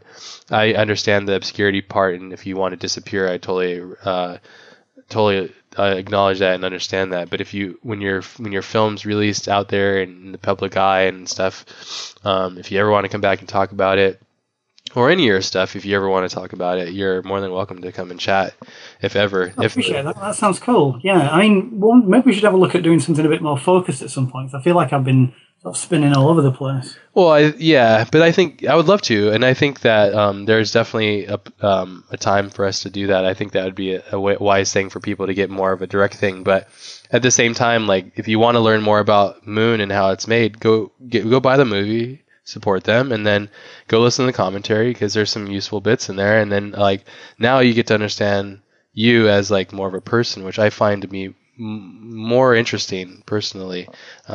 That's why I like to talk about, you know, the odds and ends of the details of certain things. This is what this is supposed to be. Can you imagine having to read this? This is like a 500-page book already, you know. Like I was no, but it's just part of it. The creating a podcast that does this. Like I recently read Eisner and Miller. They have like they kind of like interview one another over like a period of a week. They do like a bunch of conversations, and they took like the best bits. And it's like it's a long book, but I'm like, damn, I wish somebody just podcast this. I could just listen to this conversation, because it's like it's a perfect medium, basically, I think, to do it. And no, I think it's great, and I appreciate it, and it's good to finally be able to chat with you. So yeah. No, it's been really cool. I appreciate you hanging on as well. I know I've been sort of moving all over the place. It's taken us a little while. Dude, you guys had a kid, so I'm like, yeah, to make a baby. Congratulations. Making a baby. Yeah, congratulations. That's a huge step. So it's a big deal. All this movie. No idea what I'm doing. Nobody does. And they all think if somebody says that they think they know, then they're fucking liars. Nobody knows. Just you got to go through. Awesome. My dog's just outside my window barking. Yeah, go take care of your pup. But dude, cool. Thank you so much, and have a wonderful day. And I'll have links to all your stuff if you have anything in particular you want to make sure that it's in there. At the bottom of the podcast, we usually post up a little blurb and stuff. So, but yeah. Yeah, that all sounds great. I'll just say keep an eye out for The Last Man at festivals. In about, I don't know, maybe like 8 or 9 or 10 months, it'll be online. Perfect. If anyone wants to chat, hit me up on Twitter at GAVROV at yes. Gavrov. Yeah, don't be shy. Watch Moon, watch Archive. Get on YouTube, watch the intro film to the Off Festival, and I'll really push over that. Then watch Ghost in the Shell, then watch Mr. Thorpe's Into the Secrets, then watch Ghost in the Shell again. No, don't watch that. No. Thank you, sir. What could be. What could be, that's exactly it. Opening up the mind's eye. Awesome, man. Well, best of luck, and then keep in touch, man. Let's definitely keep our communication going. Yeah, we'll continue speaking. We'll speak into the future. Certainly. And thanks everyone for listening to this and getting this far. Yeah, if you got this far, you're a soldier, and it's amazing. And it's time for you to go pee.